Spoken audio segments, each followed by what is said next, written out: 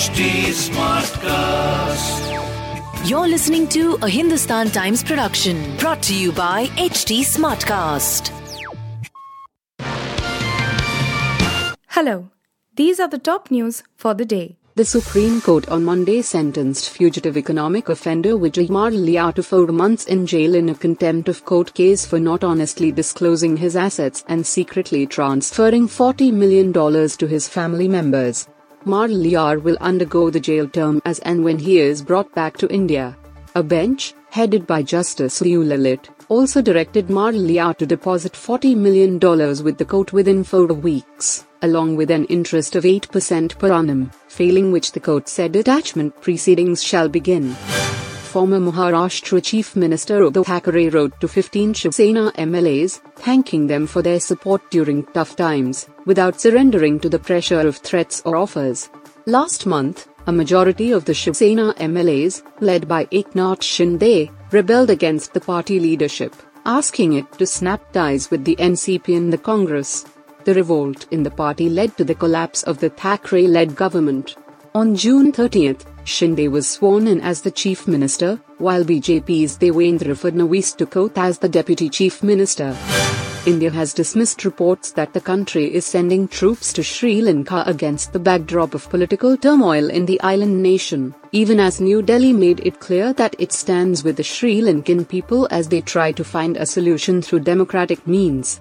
Reacting to speculative reports in sections of the media and on social media, the Indian High Commission in Colombo categorically denied that India is sending troops to Sri Lanka. These reports and such views are also not in keeping with the position of the Government of India, the mission said in a brief statement. India does not want to rule the world, Defence Minister Rajnath Singh said on Monday at an event, as he spoke on the growth of artificial intelligence while referring to a comment by Russian President Vladimir Putin. On artificial intelligence, Putin had once said, "Whoever becomes the ruler of the sphere, will rule the world." The way this sphere is growing, this possibility can't be denied. But I want to add, at the same time, that India does not want to rule the world. India has always given one message: the whole world is a family, the defense minister underlined. Thor: Love and Thunder has recorded an excellent weekend at the Indian box office. The film, starring Chris Hemsworth as the titular character and introducing Christian Bale as the antagonist named Gore the God Butcher, collected 64.80 crore in its first weekend. The Sunday collections of the film were similar to its opening figure of 18.20 crore. Surya Kumar Yadav's heroics with the bat went in vain as India succumbed to a 17-run defeat to England in the third and final T20I of the series.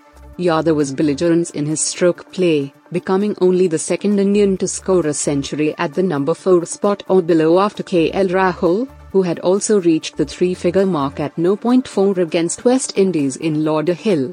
The right-handed batter, who brought up his 48-ball ton with a deliberate edge for 4, needed just 16 balls to get from 50 to 3 figures. You were listening to the HT Daily News Wrap, a beta production brought to you by HT Smartcast. Please give us feedback on Instagram, Twitter and Facebook at HT Smartcast or via email to podcasts@hindustantimes.com. Until next time.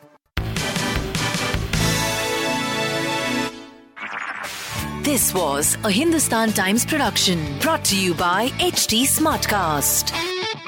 HT Smartcast.